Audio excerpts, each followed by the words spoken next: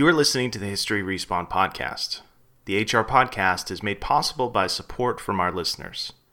If you enjoy the show, please consider supporting our work by going to our Patreon site at www.patreon.com/historyrespawn.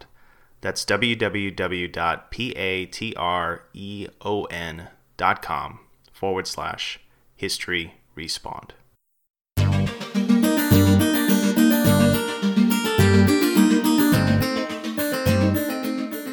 Welcome to History Respawned. I'm your host, Bob Whitaker.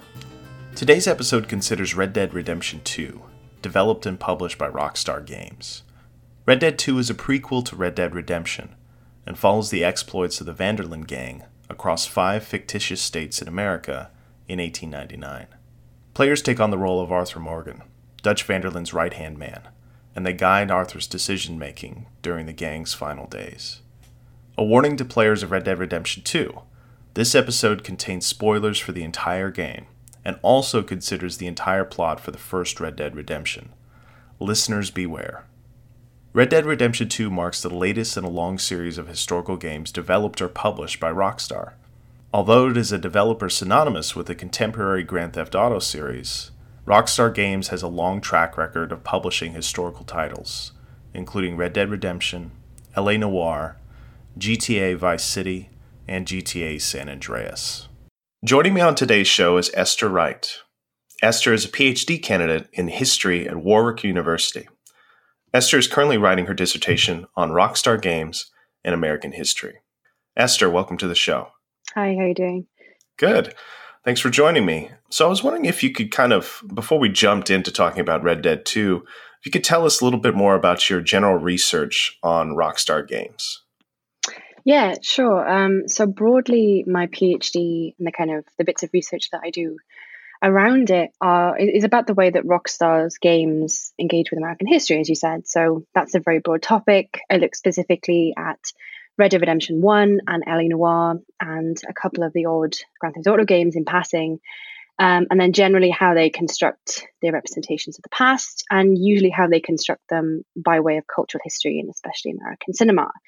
But the focus more particularly is that I look at the way the games are marketed, how the games are essentially grounded by Rockstar in certain kinds of information or discourses before players even have the chance to kind of get their hands on them themselves. So looking at the way that they're grounded in historical narratives, historical, facts, quote unquote, information about the past, really just sort of looking at how Rockstar manages expectations, how they perform this sort of role of historian, how they try and give themselves the authority to tell these stories and curate these kind of what I call discourses of authenticity. So it's very much industry focused, and tries to essentially combine study of the historical narratives that Rockstar curate both inside and outside the games themselves. And you've seen a lot of this kind of promotional material for Red Dead 2 as well. And in fact, famously, Dan Houser, the kind of lead writer for the game, has on the one hand stated, he did all this research for Red Dead 2, but also states that it's not a historical narrative. And so I'm wondering, what do you think of that? As soon as I read that quote, I feel like it was really interesting because, like I said, I spent all these years writing my thesis on the way they try and construct history and refer to facts and evidence and truth and try and make these big claims. And when I saw that he'd said that, I was like, really? It's this interesting binary division between sort of like proper history and historical fiction. And I really think it's quite an old-fashioned attitude to have. But I think it's a way of them being able to have these historical representations and claim that they're authentic, but also shy away from any criticism that they might have. It's kind of protecting themselves a little bit from the inevitable things that they think they're going to be leveled at them. Yeah. So given your research on this topic and Rockstar Games more generally, what do you make of this new game, Red Dead Redemption 2? And in particular, how do you think it compares to Rockstar's other historical games? So I think there's a couple of things that we could sort of broadly talk about. I think for one, the tone of the game, it was very recognizable, obviously, as a Rockstar game. But from the beginning, I was expecting this opening sequence, so these opening cutscenes that sort of really like set the scene and did kind of humorous things, or told us things about this world in the way that Red Dead 1 and LA Noire and GTA, it's kind of these games known for that. But the opening sequences, they were just really sort of like somber and really sad, and it sort of set up this game that felt just kind of like it had this sort of sincerity to it. It felt less sarcastic than a lot of Rockstar games, and there were moments in certain missions where this completely broke down, and sort of like Rockstar's hand broke through, and you were like, oh, okay, I see this now. And there were some genuinely funny missions that I was surprised kind of entertained me as much as they did, and felt like you were playing a Grand Theft Auto game. Like, I can't remember the name of it, but the one where you take Lenny into, I think it's Valentine, and you get drunk in the saloon. Just like, still, it's one of those standout missions to me that was like, oh yeah, this just feels so classically Rockstar. And it was doing something completely abstract and away from this big historicizing thing. It was just this moment that you were supposed to enjoy, I think. But yeah, it had this kind of deep sadness that I felt Red Dead Redemption 1 didn't have. It had this kind of snark that even though it was trying to grapple with these big things like the death of the West and the passing of the outlaws, it was still very kind of jokey, or tongue in cheek. Yeah. What I also felt was this game, it felt as though they were sort of showing rather than telling, if that makes sense. Yes. There were a lot of instances in Red Dead 1 specifically, and in most of their games, where you'd be having conversations with characters that were really sort of on the nose about historical events. Like I'm thinking in Red Dead 1 of Drew McFarlane, or where he's just talking about like these big things that have happened, and it was just telling you about history and how they got here. And there's moments of that in this game, like certainly, and you got the typical Rockstar thing of doing all this historicizing while you're riding and moving from place to place and having conversations, but things feel much more kind of abstract and unspoken. And I think it's a positive and a negative. It sort of allows it to kind of build the sense of this world and where it is historically, but I think there are specific consequences to doing that, and it all being a bit more abstract. Yeah. I mean, one of the things about Red Dead 1 that makes Red Dead 2 feel so strange is the fact that Red Dead 1 is so obviously kind of a piece of genre fiction, right? It is really leaning heavily into spaghetti westerns. It's leaning really heavily into Peck and Paw's The Wild Bunch. Whereas this game seems to have a little bit more distance away from those kind of cinema inspirations. And I was wondering, did you get that sense at all? I mean, do you feel like this game is kind of leaning into American cinema in the same way that Red Dead 1 or LA Noire did in the past? Yeah, it didn't, there were moments, like I think there's one mission, and I'm sure it's almost identical to like one of the scenes in the assassination of Jesse James. But so, there's obviously moments and you can't get away from that because it's the Western, right? But it did feel, I've been trying to, this is something I've been thinking about actually, and I've been trying to put it into words. I think with Red Dead 1, there was more at stake in terms of selling a Western game, because they hadn't really been, they've been pervasive, but they hadn't been as like blockbuster successful as Red Dead 1 was. Right. And something that I look at in my thesis actually is the way that on the Rockstar Newswire, one of the things that the Rockstar did to sell Red Dead 1 was they kind of curated this series of recommendations of films to watch, and they all sort of really thematically linked up specifically to different things that Red Dead was doing. So brutality, masculinity, all these kind of things. But I feel like with Red Dead 2, I think there's less at stake, and they've sort of won themselves essentially the authority to tell a story about America's West that is obviously still positioned in the Western, but doesn't have to lean into being strictly genre fiction so much, which I think is really interesting and really kind of, there's a lot at stake with that. The fact that they are now seen as having the authority to tell this story. But I think, as you said, the fact that so much of the substance for this franchise is drawn out of, Peckinpah and, Clint Eastwood and Leone, is that, revisionist sort of brutality and violence are its cornerstones, and the historical awareness and cultural awareness comes from a very particular period in Westerns, and the legacy of that can still be felt in this game. It's kind of enshrined. So it means that they're channeling an image of the Western that's essentially crystallized around white masculinity, and it leads to this kind of complete marginalization or othering of anyone who doesn't fit into the image of hardened male outlaw, which, is a problem or, a thing across Rockstar Games. This is the kind of the character they feel comfortable writing, but it has a special sort of relevance for the Western. Yeah, absolutely. I think you're absolutely dead on there. I think you're right in saying that it almost feels as though the Housers don't need to rely on cinema so much, but at the same time, like you said, they are still kind of carrying over a lot of these themes and hallmarks from Western cinema from, the 1960s, 1970s, which, for anybody who studies it knows that, that cinema is really obsessed with the Vietnam War. And so a lot of those themes and ideas, for scholars, for cultural critics, it feels very, very old and very, very out of place. Yeah. I think you look at kind of more recent Westerns, they've kind of moved past a lot of those things. You've got a lot more female heroines, for instance, in Westerns now than you used to. And there's a lot more place for people of color in Westerns, which definitely wasn't always the case, but I'm not sure how much Rockstar has kind of moved along with the times in that regard. Yeah, no, I agree. Yeah. So speaking of those topics, this new Rockstar game attempts to deal with more serious topics in American history, including women's suffrage, racism, and Native rights.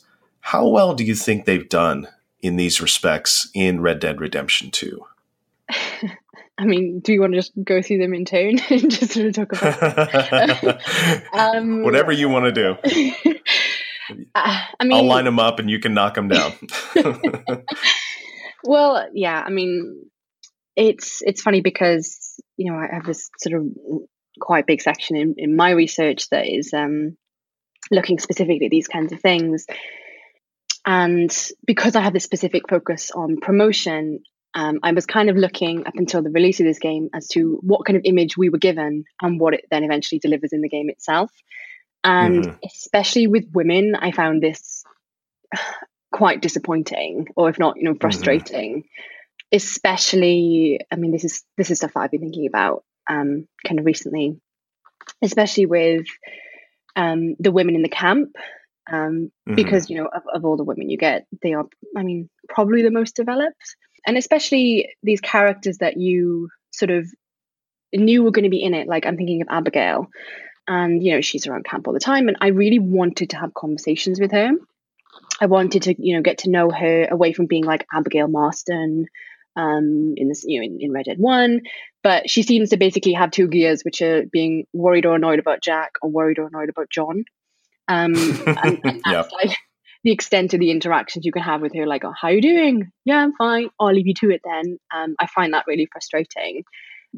Considering that all these women, were kind of, when you had the sort of the promotional images of them to introduce who the gang were, who this kind of family unit was, they were all sort of like really hardened and really, rough and ready for action. I don't think what was kind of sold is really what you get. And I think this is especially obvious with Sadie Adler's character. Yes. When, I was like, okay, I'm getting into the game now, right? Where's Sadie? I want to talk to Sadie. And the first thing you have to do is you have to rescue her.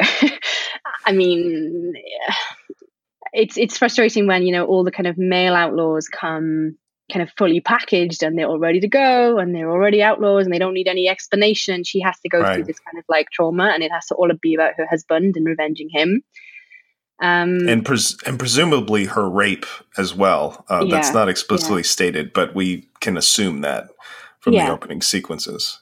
Yeah, it's just these very well-worn tropes. And yeah, I mean, the whole aspect of trying to engage in these more serious topics like suffrage, I think, I mean, Yeah, it's a nice, I suppose, gesture, considering that, in the first game there was almost nothing other than that, Hmm. silent movie, which was talking about how, like, don't turn Uncle Sam into Aunt Samantha or whatever it was, about like how women getting the vote would emasculate all men.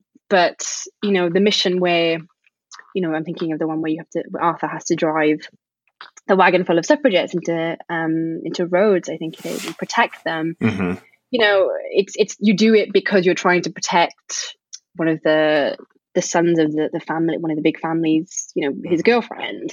And then as soon as you kind of have a listen to what the lead suffragette is saying, you sort of go and like have a fight around the corner, and it's just this sort of bit of historical texture and background noise.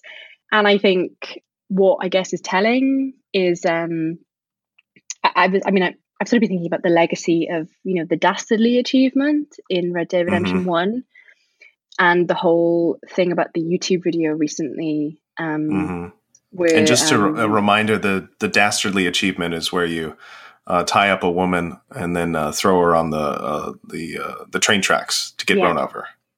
yeah, it was almost, I guess, almost baiting people to try and do the same thing. And the fact that that was Hmm. a secret achievement, they didn't tell people they needed to do that. It was just, if you do it, this is what will happen.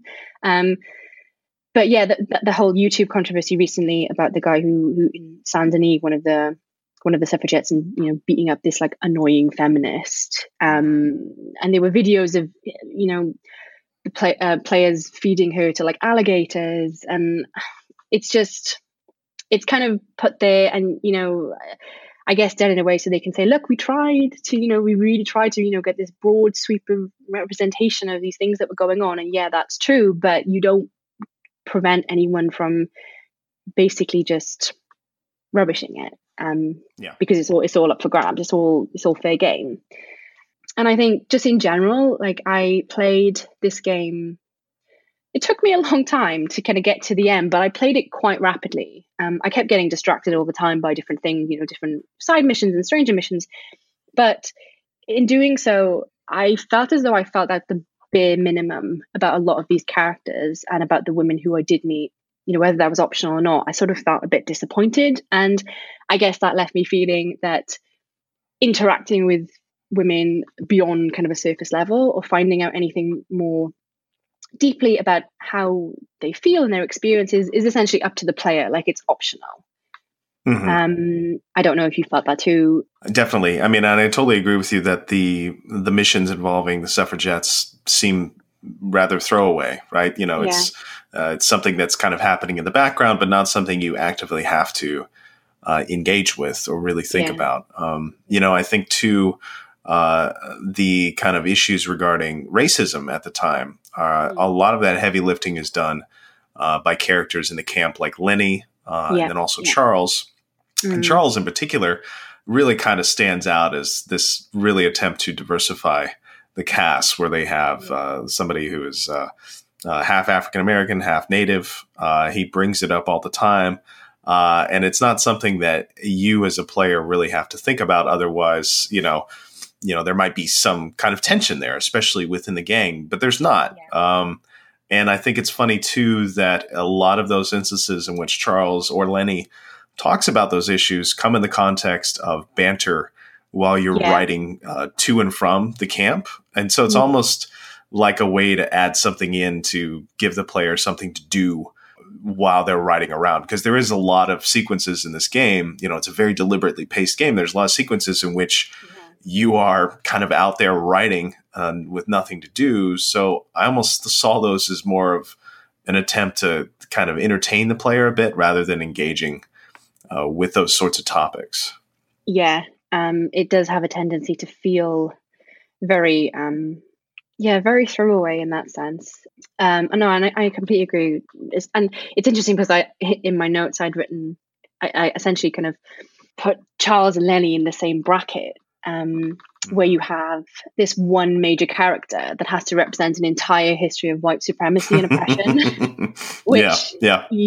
is, it's exactly the same as in Red Dead 1, where you have like Nastas, who is basically the only Native American character you have any kind of like Yes.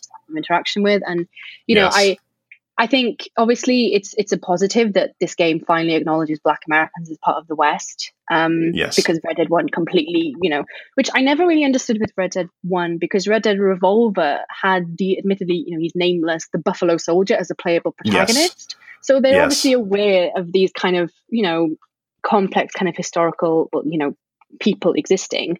But, and yeah, you know, it does really just fall on Lenny and you know, to an extent Tilly, but not really. She is just completely sort of confined to having like one mission that revolves around her, and she seems otherwise to just sit there and play dominoes in camp, and that's it. I mean, I like the fact, and I say like as sort of I guess I liked it. When you're I'm trying to be nice, you know. I understand.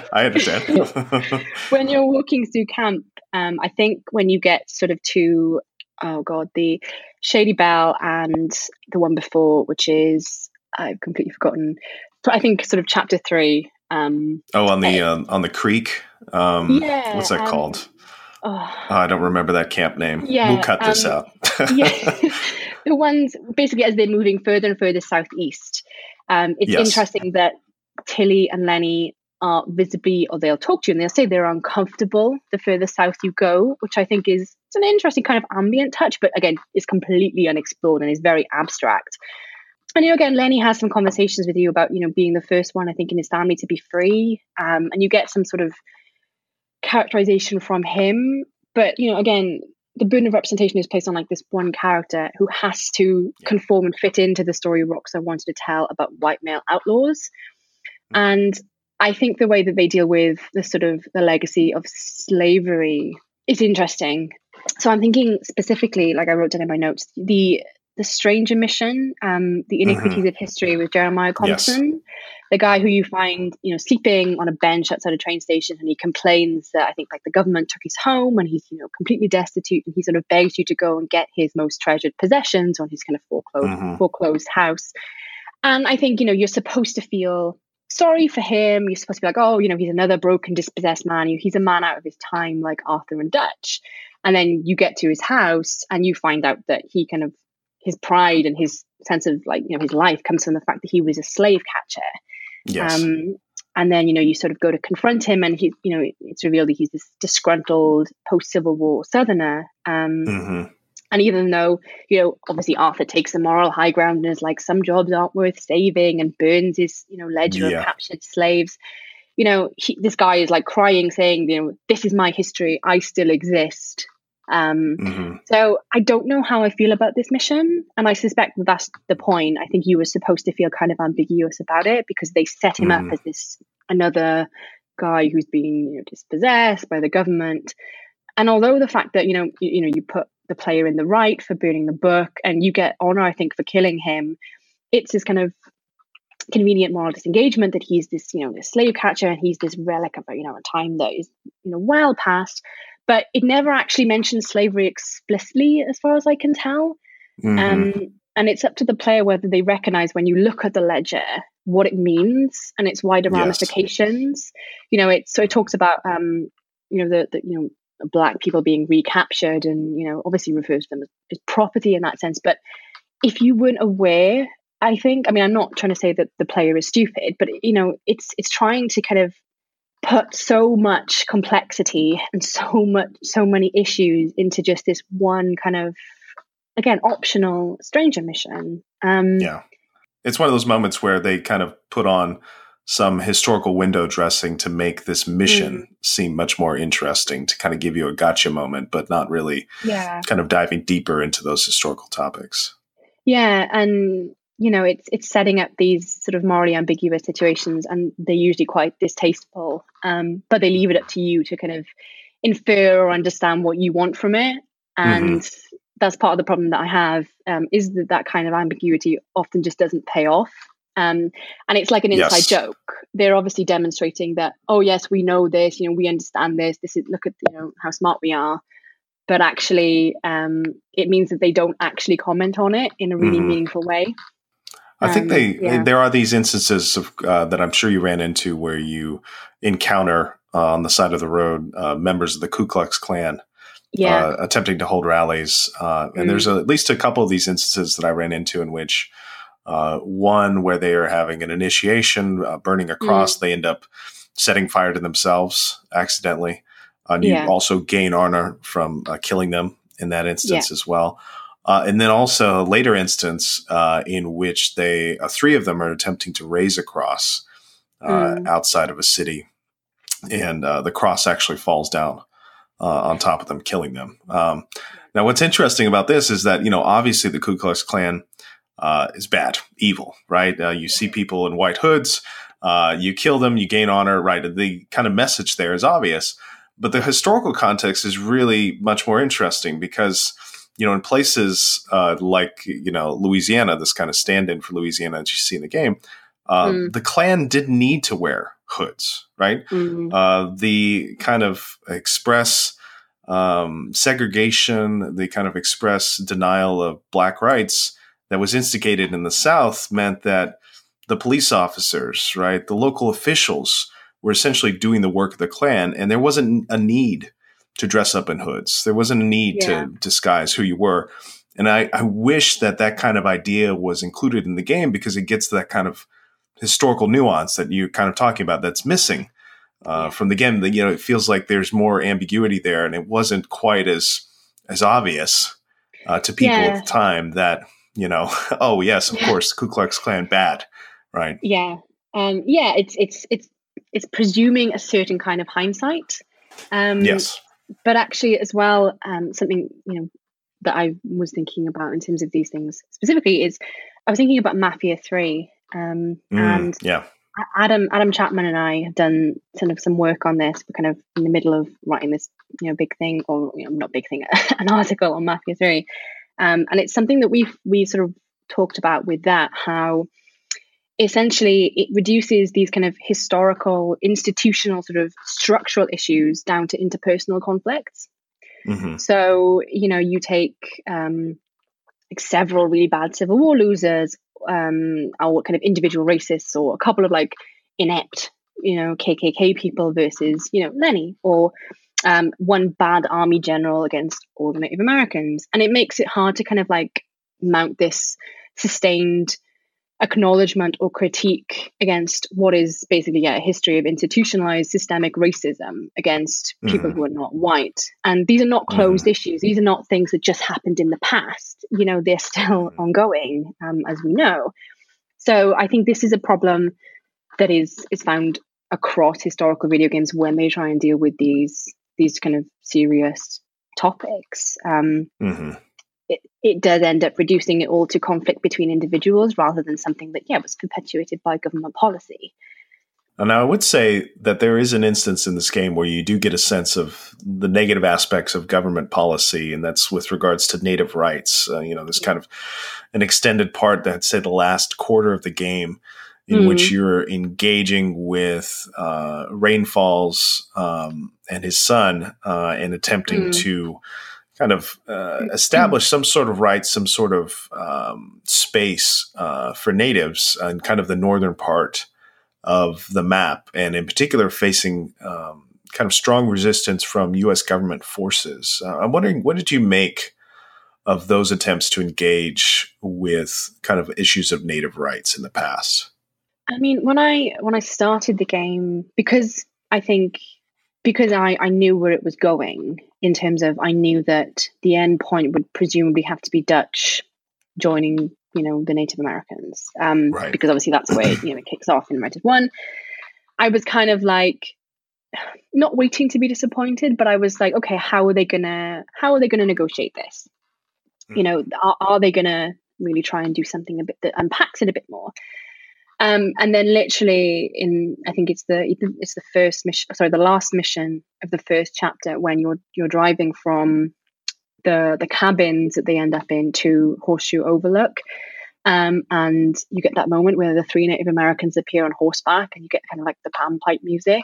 And at that moment I was like, oh God, just like, I mean, And you get Charles sits on the back of the wagon, and they sort of have a conversation. But Hosea, talks about how badly they've been treated in the area. And Charles is like, oh, is that any different from the way that they've been treated anywhere? And he's sort of like, no, and he says something like, I feel like I may be trying to simplify something more complex for our, essentially for our idiot driver, for Arthur. Mm-hmm. And I thought that was a really strange or interesting way of getting into talking about these things. Like, I didn't know, is that a comment directed towards like the player? Is that a comment directed towards white people? Is it basically Rockstar signaling their sort of their wokeness? Like, they know that, these are really complex things. But then you sort of get nothing, or almost nothing, other than the interactions you have with Charles until the party where you go to Angela Bronte's house in maybe chapter 4, I think. That sounds right. Yeah, and you're sort of there on the balcony, and Bronte, who's this Italian American, is basically saying that, I think it's Rainsfall who's there saying, oh, they're idiots, how can you be so stupid as to get duped by Americans and lose your land? And I was like, oh, okay, this is like one sort of minority kind of talking badly about another minority, but okay. And then Arthur sort of runs into Rainsfall and Eagle Flies in the street, even though I felt like I had played, and this is another problem that I have with this game, is that I felt I played Arthur so nicely the entire game. I was like the biggest goody two shoes in the West. And then in all of these cutscenes, he's so hard and so horrible to people sometimes. And that was this really like weird moment of cognitive dissonance. But when he meets Rainsfall and Eagle Flies, and he basically says, oh, I'm not helping you with that money. And, you get Eagle Flies saying, oh, another mercenary or whatever. But I don't know. So when you get actually into the bit where, you're doing things for the Native Americans, you are trying to sort of make gains for them and, help them out and assist. And Arthur generally, mellows over time and comes to believe that this is, this kind of noble cause, obviously, because of course he does. I think it's tried to make something, very complex fit into the sort of the way that Rockstar tells stories. The fact that you have to go and get the documents that prove that this big bad oil baron is trying to move the Native Americans because of oil and all that kind of thing. I mean, I think one of the slightly better things was the fact that you could actually go to the reservation in this game, which I always had a problem with in Red Dead 1, was the fact that the only time you get to go there is when you're going with the army to kill everyone. Yes. And I just think that was just, but I find it very convenient that I think it's Eagle Flies who sort of says that, oh, the army's already taken all the women and children. So basically what you're left with is sort of the old and infirm. It's this kind of, it's not a nice place. And I'm not saying that they should have depicted the reservation as a nice place, but it's like as if they've already vanished. Like it's already a done thing, and it's this dying, decaying place. It really doesn't kind of give you any sense of life. Or maybe it does, but only in kind of the negative, the lost cause kind of way. Yeah. And it doesn't really stand on its own. I mean, for my money, it seems as though the Native Americans included in the game are kind of meant to establish things for Arthur in his characterization rather than for the Native Americans. I mean, it has these moments in the last quarter of the game where you're kind of building up to this climax in which Arthur stands against Dutch and Micah, right? And so it is a way, especially if you're playing as an honorable character, is a way to build up that honor, right? To kind of help the natives with their plight. And then also, I mean, I think there's an obvious parallel, which Dutch brings up many times, Charles brings up, Arthur brings up, of this idea that really the gang and the natives are on the same side of the coin, right? That they are both kind of victims of this closing of the frontier of this land that no longer needs them, which, to compare the plight of the gang, a gang of outlaws, to the plight of Native Americans is really kind of disgusting. Conversely, I mean, with all of these things, and you've kind of alluded to it too, with whether it's with the role of women, whether it's the role of African Americans, racism, Native Americans, I suppose it's good that at least they made the effort. But I kind of wonder, was it the best effort they could have made? Was it the minimum kind of cover your ass effort? I haven't really decided yet, but I do think that out of these three, the issues related to Native Americans, the representation of Native Americans is, I think, maybe the worst out of all of them. Yeah.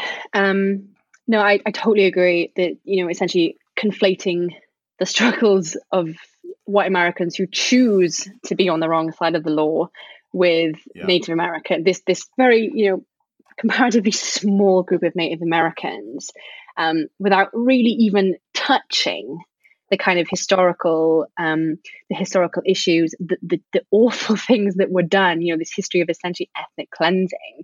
They obviously, but like, this is what I was saying in terms of, they just assume that people know this, and I don't think everyone knows this. Like, it seems as though it's a taken for granted statement of fact that not all Americans even are actually really aware of or care about. Yes, and I think it's the whole reason why History Respawned exists. Yeah, well, yeah, but I find it really problematic that it leans into these sort of really kind of distasteful stereotypes, especially the sort of the noble savage kind of thing.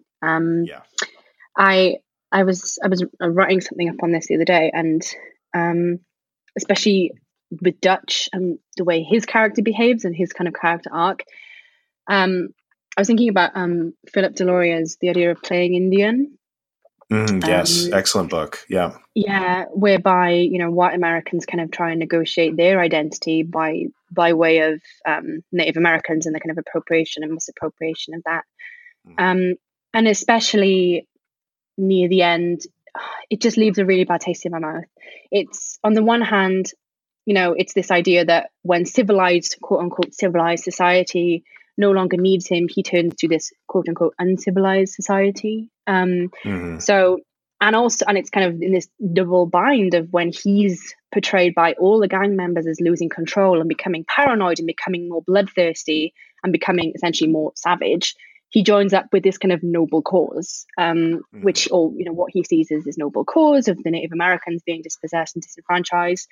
But at the same time, you have these entire missions where he's like, "Oh, I'm just trying to stir up, trouble between the army and Native Americans, and they'll blame it on the Indian problem, and then we can escape to New York and then go to some like Tahiti or something." It's like, it just, what they could have done to kind of correct what the first game did, with just putting Dutch in with the Native Americans is like this really weird, like, I can't understand, did you only do that just so you could cover your back and have some Native Americans? They really, really didn't try and correct it. They just leaned in hard to these sort of really problematic issues. And I think when I was listening to the Waypoint 101's thing on Red Dead Redemption that they did, the podcast they did a couple of weeks ago, and I think it was Rob Zacny on that, and he sort of said something that really kind of struck me. I was like, oh yeah, this is exactly how I feel. And he said that it feels like sometimes Rockstar's games don't understand the references they're making well enough to critique them. And I thought that was just like, it really kind of summed up a lot. The writers, they think that, they obviously understand these things, and they obviously understand that, yes, they are bad, but these things are not just kind of these easy moral disengagement factors that you can put out there and then like everyone will agree with you, this is bad, and they will understand this is bad. It's such surface level engagement that kind of consciously or unconsciously then ends up really holding up these really bad sort of tropes that have foundations in racism. Yeah. All right. Well, let's try to wrap up here by talking about the ways in which Red Dead Redemption 2 leans into realism, particularly with regard to game mechanics. In this game, the player is responsible for managing Arthur, his sleep cycle, his eating habits. In addition, you have to kind of do the same thing for your horse. And, whenever Arthur is walking around, you get a real sense of his physicality, perhaps more so than any other game I've played, where you've got hundreds and hundreds of different animations to express when he's leaning over, when he's, brushing his horse, when he's taking a swig of whiskey. And I'm just wondering, what do you think of this move towards more realistic mechanics, more kind of realistic animations? Do you think that this approach is successful? Yeah, I mean, it's interesting actually. When I was sort of starting out with it, and experience and feeling these animations, feeling you do get a sense of like Arthur's heft when you are moving.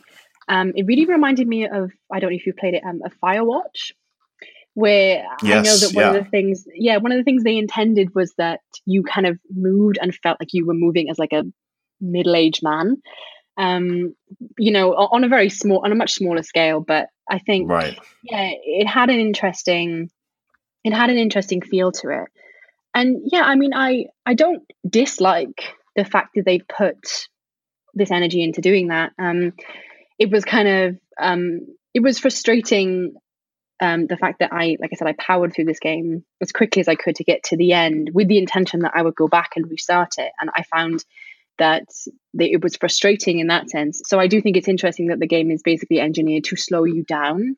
And now that I've started it again and I'm re-exploring places and I'm just doing it at a more sedate pace, I am kind of enjoying the experience of it a bit more, because I'm not studying it. I'm not trying to get through it really quick. But I think especially in reviews that I've read, and I think this realism discourse is really problematic when we're talking about video games. Like using the term authenticity, it kind of works like this, intentional or not, this ideological cloak. And I get that, this is the realism, is the effort in creating realism is put into certain areas as opposed to with others, as obviously we've been talking about.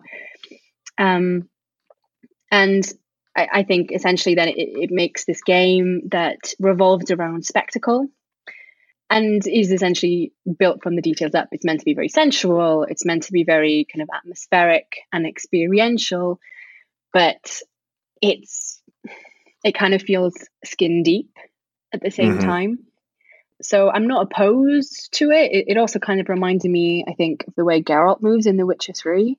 I felt like that was a kind of another sort of similar game that I was judging this by the standards of, but I don't know what it adds to the historical world. I get what it adds in terms of details and gameplay, but it feels like that was essentially privileged over putting the effort into making this realistic in other ways. Yeah, I totally agree. And, what I've noticed in listening to a lot of podcasts about this from other game critics, reading articles, is that so many of them say, this is journalists here, so many of them say like, oh, well, this deliberateness to the mechanics is so great because it's so real to the time period, right? That it harkens back to what life was like, how slow life was in the late 19th century. And I'm sitting here just kind of rolling my eyes. It's like, well, all of this time that we could have taken in, developing a richer, more nuanced narrative, we spent in, getting great animations for brushing your horse, right? Yeah. I totally agree. I feel like maybe some of those efforts, maybe some of those, that graphical work could have been spent on kind of more developed narratives. And I'm wondering, because the Housers, especially Dan Houser, so intimately involved in the narrative side of things rather than the developmental side, I'm wondering if, perhaps they felt as though they didn't really need an editor for the writing. Whereas with the kind of graphical side, they felt free to kind of be very precise and editorial over those elements. I don't know. Obviously not many people have a window into how Rockstar Games actually operates, but I'm absolutely fascinated to kind of learn more about that. Yeah, and I mean, I guess my only window into talking about Rockstar and what they do is looking at these public discourses that surround their games. But yeah, I do spent a lot of time kind of thinking about this and writing about this, especially the writing process.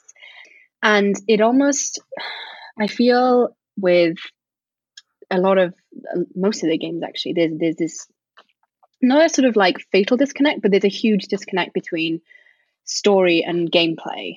Yes.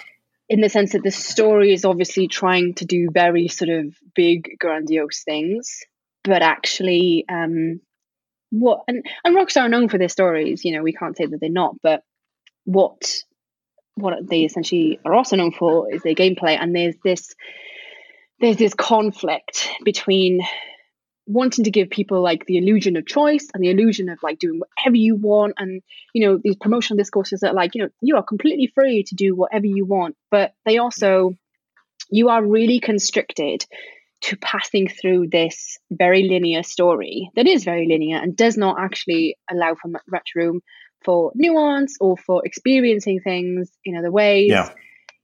And not just narratively, but also mechanically, right? I mean, there is a set path to finishing the mission. And if you kind of stray from those set paths, mechanically speaking, then you are going to fail. And then there's also, of course, the medal system in which you're rewarded for playing it in kind of a certain way. So I definitely agree.